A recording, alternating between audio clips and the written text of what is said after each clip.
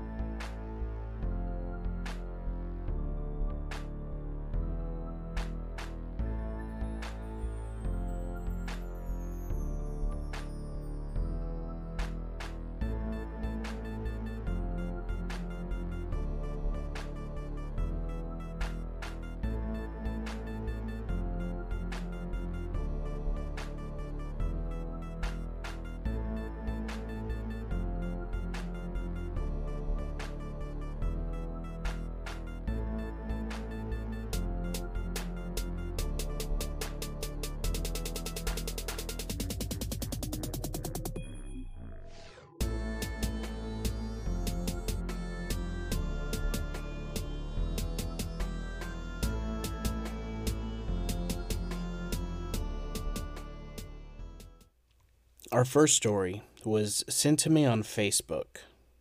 A father was murdered, the wife is a suspect, and the police still have little information. This is everything sent to me by the daughter of the deceased. On March 25th, 2023, around 12 a.m., my father, Travis Rush, would be brought to a local hospital by his wife, Heather. From there, he went into emergency surgery to be treated for a gunshot wound, where they would immediately remove half of his stomach in an attempt to save his life. During this crucial time, his wife would be questioned by the police, where she stated that my father was shot in a Family Dollar parking lot on Oakland Park Avenue by an unknown and unseen suspect, which she would later admit was not true. These actions hindered my father's investigation for nearly 2 weeks while he remained in the hospital fighting for his life. During this time, Heather would use her rights as his legal spouse to set up limitations with the hospital in regards to who can visit my dad or get any information, in which you would need a PIN that was created by her. On numerous occasions, my family would go to the hospital only to be escorted out or denied information. The hospital could not even confirm or deny that he was even a patient there due to the restrictions that she had set in place. On April 3rd, 2023, after a number of issues with the hospital, Heather would finally get herself banned from the hospital for stealing from the gift shop. At this point, she refused the family to sign over rights or even give up the pen, leaving my father completely alone, still fighting for his life, and unknown to family at the time, still needing another major surgery, for which hospitals would continuously call his wife in an attempt to get permission to perform this surgery. Ultimately, the doctors would make the decision for my father to have this surgery in an attempt to save his life. April 6, 2023. Family members would receive phone calls from Heather stating that there was no longer any restrictions to visit my father in the hospital, as he is no longer expected to make it and will likely go into cardiac arrest. Once the family arrived, we would later learn that it was said that my father had no family and no kids. April 7th, my father tragically passed away from his injuries, and his case now becomes a homicide. May 5th, 2023, Heather fails her polygraph test, and her story has changed numerous times leading up to this point. Now to November 10th, 2023. 7 long months later, my heart has ached every single day and will continue to do so for the rest of my life. If my father being shot wasn't enough, how he was treated in the hospital, being left there, not able to have his family around, is sickening.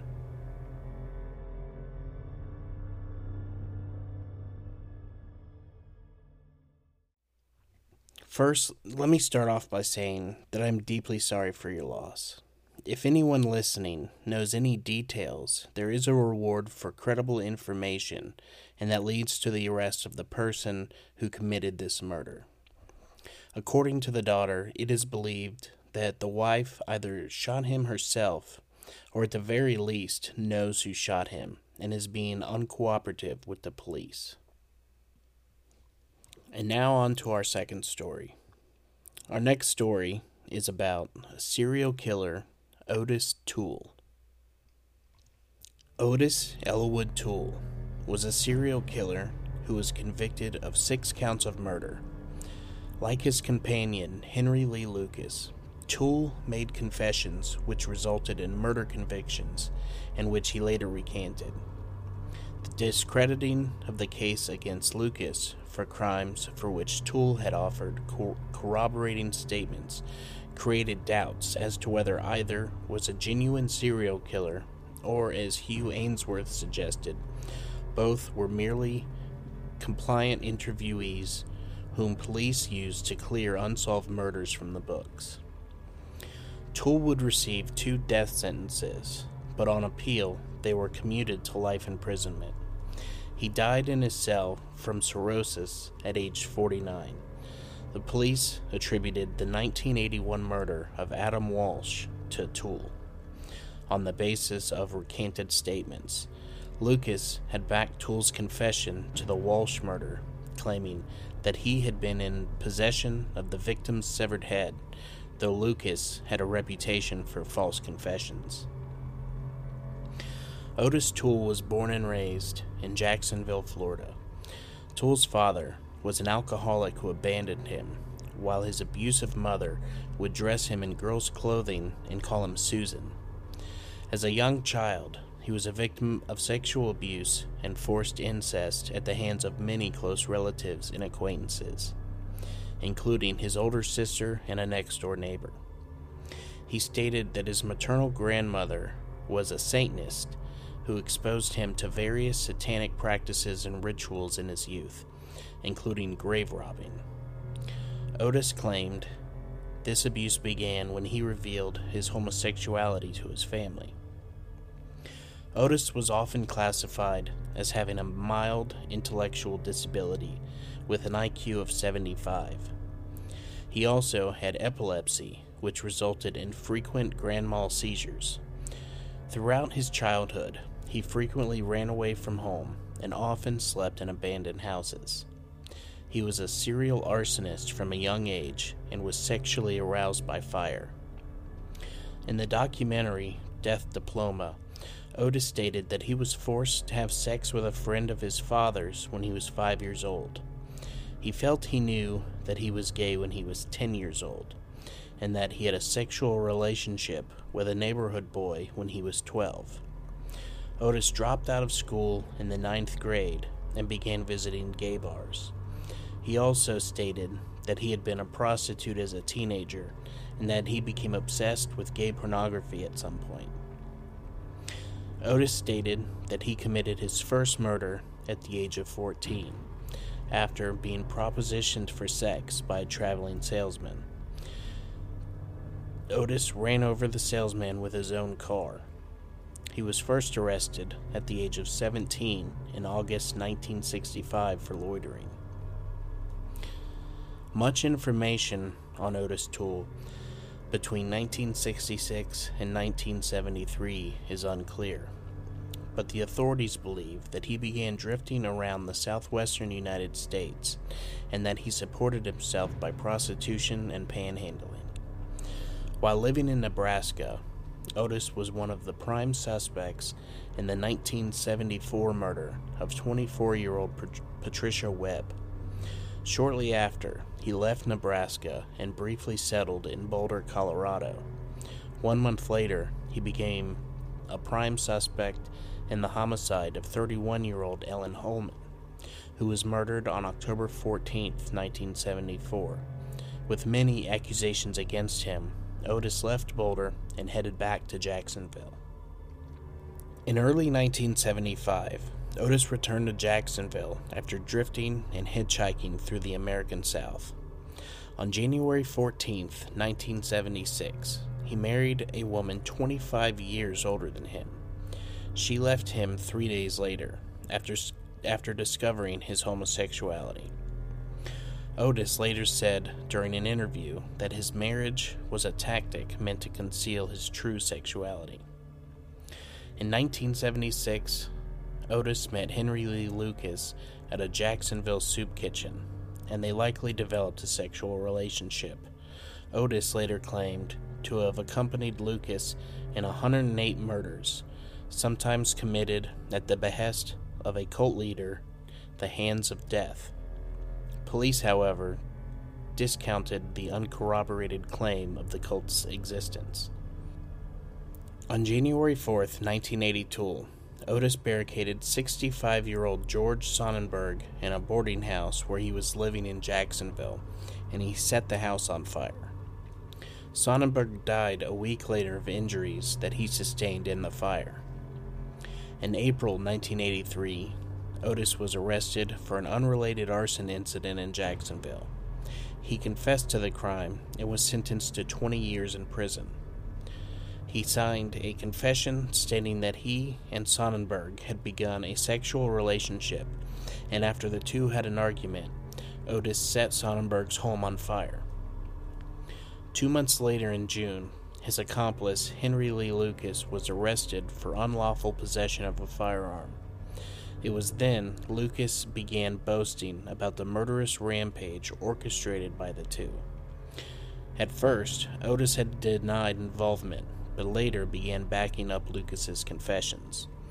Lucas also backed Toole's confessions to the murder of Adam Walsh. Journalist Hugh Ainsworth and others investigated for articles that appeared in the Dallas Times-Herald. It was calculated that Lucas would have had to use his 13-year-old Ford station wagon to cover 11,000 miles in 1 month, about 370 miles per day, to have committed the crimes police attributed to him. Lucas became widely regarded as a compliant interviewee who was used by police to clear up unsolved murders that he had not been involved in, aided by Toole giving false statements in collaboration. During Ottis's trial for murdering George Sonnenberg, Ottis claimed that he did not light the home on fire and only signed the confession so he would be extradited back to Jacksonville. On April 28, 1984, a jury found Ottis guilty of first-degree murder and sentenced him to death. Later that year, he was found guilty of the February 1983 strangulation murder of a 19-year-old Tallahassee, Florida woman and received a second death sentence. On appeal, however, both sentences were later commuted to life in prison. After his incarceration, Ottis pled guilty to 4 more Jacksonville murders in '91 and received 4 more life sentences. On October 21, 1983, while he was imprisoned for 2 unrelated murders, he confessed to the 1981 murder of 6-year-old Adam Walsh. A few weeks after Ottis made the confession, however, police officers who were investigating the case announced that they had lost Toole's impounded car and machete. John Walsh, Adam's father, continues to believe that Toole was guilty. On October 16, 2008, 27 years after the 1981 murder, Hollywood, Florida, police announced that Ottis Toole was the murderer and the Adam Walsh case was closed. The police did not reveal any new physical evidence and pointed out that they still had no DNA evidence. In 1984, Toole confessed to 2 unsolved Northwest Florida slayings, including one of the I-10 murders. During an interview, he admitted to killing 18-year-old David Scollart, a hitchhiker who he picked up east of Pensacola. Schollart's body, bearing 5 gunshot wounds in the left side of the head, was found on February 6, 1980, approximately 125 feet off of I-10's eastbound lane, 5 miles east of Chipley. The second confession involved the death of 20-year-old Ada Johnson. Ottis confessed that he shot her in the head on a road outside of Fort Walton Beach after kidnapping her at gunpoint at a Tallahassee nightclub. Psychiatrists Dr. Urbina and Dr. Sanchez testified at Ottis's 1984 Florida Supreme Court appeal that he was extremely impulsive and exhibited antisocial behavior as a result of a personality disorder, and that he was a pyromaniac. The court found sufficient evidence that Toole could be diagnosed with antisocial personality disorder. Ottis claimed that he picked Walsh up in a Sears Mall parking lot. Ottis stated that Adam came willingly because he offered him candy and toys. Adam soon wanted to go home and began to cry. Toole said that he then punched him in the face. Walsh started to cry again, and according to Ottis, he began to whoop Walsh, knocking him out. Ottis eventually pulled over in a rural area and decapitated him with a machete. He drove around with Adam Walsh's head for several days, forgot about it, and after he rediscovered it, he tossed it into a nearby canal. Police officers inexplicably lost Ottis's impounded car and its blood-stained carpeting, hindering their ability to proceed with the investigation into Adam Walsh's murder. Hollywood, Florida Police Chief Chadwick Wagner said that Ottis had been the prime suspect all along, but he went on to admit that although Toole's case was weak, he could have been charged during the original investigation of it. Wagner acknowledged the fact that many mistakes were made by the department and apologized to the Walsh family on its behalf. Wagner also acknowledged the fact that the lack of new evidence and the inability of Ottis to defend himself could provide room for skeptics to doubt his guilt, saying, quote, "If you're looking for that magic wand, that one piece of evidence, it's not there." However, after the police re-examined previously uncorrelated evidence, they and the Walsh family were both satisfied with the new report and the existing evidence, which only points to Ottis Toole. Toole died of cirrhosis at the Florida State Prison on September 15, 1996, at the age of 49. His body went unclaimed, and he was buried in the Florida State Prison Cemetery.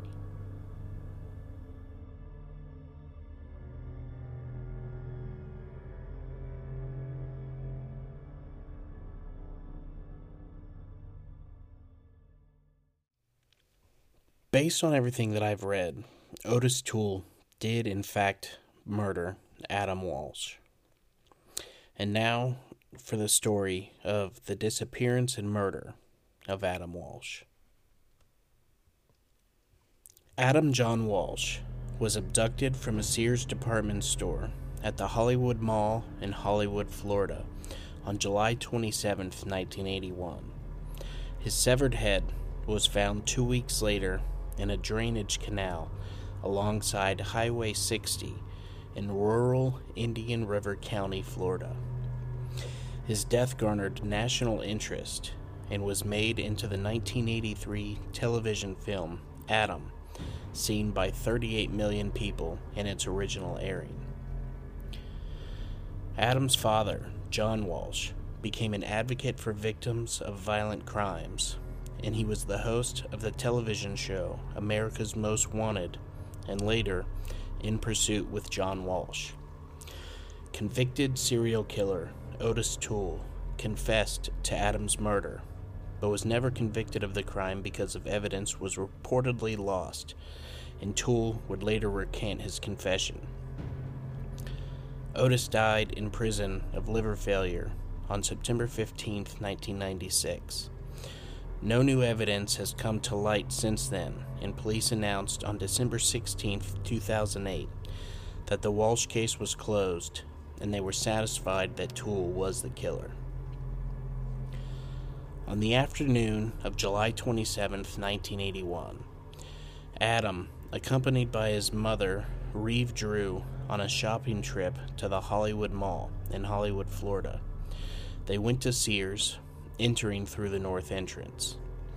Reeve intended to inquire about a lamp that was on sale and left Adam at a kiosk with an Atari video game system on display, where several other boys were taking turns playing. Reeve completed her business in the lamp department at around 12:15 p.m. She said that she returned to find that Adam and the other boys had disappeared. A store manager informed her that a scuffle had broken out over whose turn it was at the kiosk, and a security guard demanded that the boys leave the store. The security guard asked the older boys if their parents were present, and they said that they were not.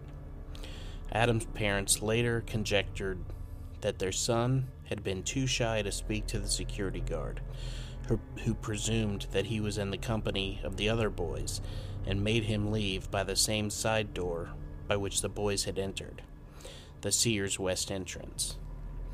His parents believed that after the other boys dispersed, he was left alone outside the store at an exit unfamiliar to him.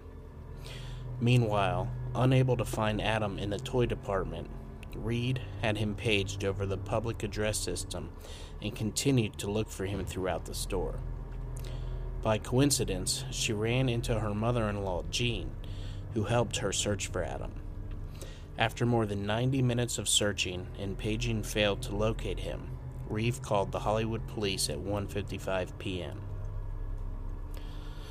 On August 10th, a severed head was found in a drainage canal alongside the Florida Turnpike near Vero Beach, almost 130 miles from Hollywood, by Detective Ralph E. Latimer, Jr., and an unidentified deputy of the Indian River County Sheriff's Office. Indian River County said St. Louis County divers searched the canal. On the morning of August 11th, John and Reeve appeared on national television, saying that they still hoped that Adam was alive. A U.S. $100,000 reward was posted for Adam's safe return. Soon after, the recovered remains were identified as Adam. The coroner ruled that the cause of Adam's death was asphyxiation. The state of the remains suggested that Adam had died several days before the discovery of his head. The rest of his body was never recovered. The head itself would be kept in the morgue until a case closure in 2008. John and Reeve knew that the Hollywood Police Department had botched the treatment of Adam's disappearance, first with the missing person investigation, and then with the murder investigation. After some investigation, the police eventually concluded that Adam was abducted by a drifter named Ottis Toole near the front exterior of Sears after being instructed to leave by a security guard. Ottis said that he had lured Adam into his white 1971 Cadillac, which had a damaged right bumper, with promises of toys and candy, then proceeded to drive north on Interstate 95 towards his home in Jacksonville. According to Toole, Adam, at first docile and compliant, began to panic as they drove on. Ottis punched him in the face, but as this just made the situation worse, he then walloped him unconscious. While Adam was unconscious, Toole drove north on the Florida Turnpike to a deserted service road just north of Radenball Road overpass in northwest St. Lucie County. When Ottis realized that Adam was still breathing, he strangled him to death with a seatbelt, dragged him out of the car, and decapitated him with a machete. Ottis also claimed to have incinerated the body in an old refrigerator when he returned to Jacksonville. He claimed that he wanted to make Adam his adopted son, but that was not deemed feasible. the source of the blood found in Toole's car could not be identified.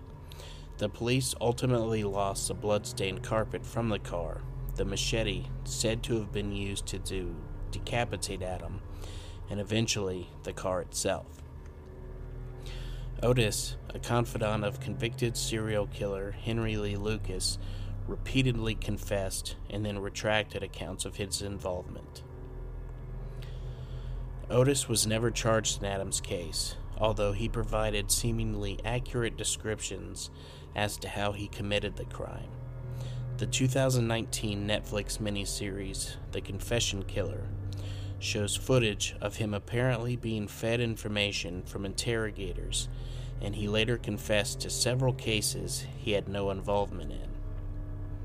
Several witnesses also placed him in the Hollywood area in the days leading up to Adam's disappearance. In September 1996, he died in prison of cirrhosis at the age of 49 while serving a life sentence for other crimes. Later, his niece told John Walsh that he made a deathbed confession to Adam's murder. His confession was viewed as unreliable, as he and Lucas confessed to or implicated themselves in more than 200 murders. Most of Lucas's confessions were later revealed to have been false, having been coerced by the Texas Rangers. In 1997, Hollywood Police Chief Rick Stone conducted an exhaustive review of Adam's case after the release of John's book.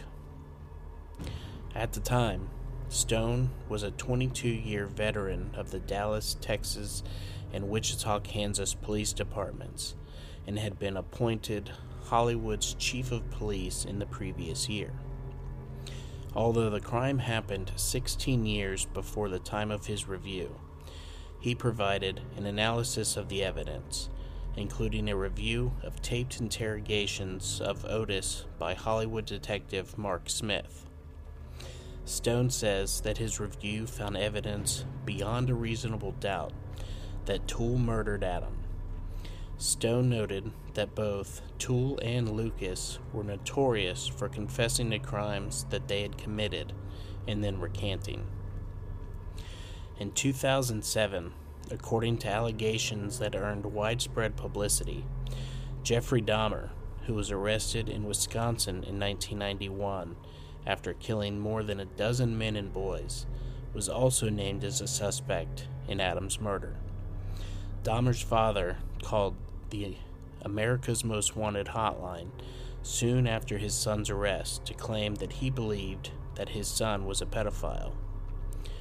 Dahmer was living in Miami Beach at the time of Walsh's murder, and 2 eyewitnesses placed him at the mall on the day that Adam was abducted. One claimed to have seen a strange man walking into the toy department. The other said that he saw a young, blond man with a protruding chin throw a struggling child into a blue van and speed off. Both witnesses recognized the man they had seen as Jeffrey Dahmer when the pictures of him were released in the newspapers after his arrest. Reports revealed that the delivery shop where Dahmer worked had a blue van at the time. He preyed on young men and boys, with the youngest being 8 years older than Adam, and his MO included severing his victims' heads. When he was interviewed about Adam Walsh in 1992, Dahmer repeatedly denied his involvement in the crime, even stating, quote, "I've told you everything, how I killed them, how I cooked them, who I ate. Why wouldn't I tell you if I did it to someone else?" However, it has been reported that Dahmer believed he would be killed in prison as a pedophile if he had confessed to Walsh's murder. After this rumor surfaced, John Walsh stated that he had seen no evidence linking Adam's abduction and murder to those that were committed by Jeffrey Dahmer. On December 16, 2008, the Hollywood Police Chief Chad Wagner, with his friend John present, made the announcement that the case was now officially closed. An external review of the case had been conducted, and police announced that they were satisfied that Ottis Toole was the murderer.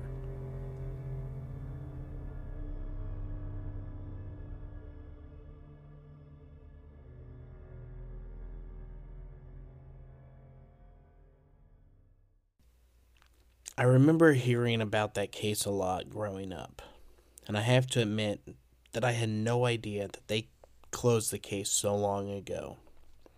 Hopefully they had the right man the whole time, and his killer was not free to kill again. Well, that is going to do it for today's episode. I hope that everyone enjoyed the stories. If you did, could you please rate and review on Spotify and Apple Podcasts? A 5-star rating really helps others to find the show. Don't forget to join us on Facebook, follow us on Instagram, and subscribe on YouTube. If you do enjoy the show, please consider helping to support the show by subscribing on Patreon, with monthly bonus episodes being available from the $5 tier. Once again, thank you everyone for listening, and make sure to keep your doors and windows locked, and stay ready for Ohio Unsolved.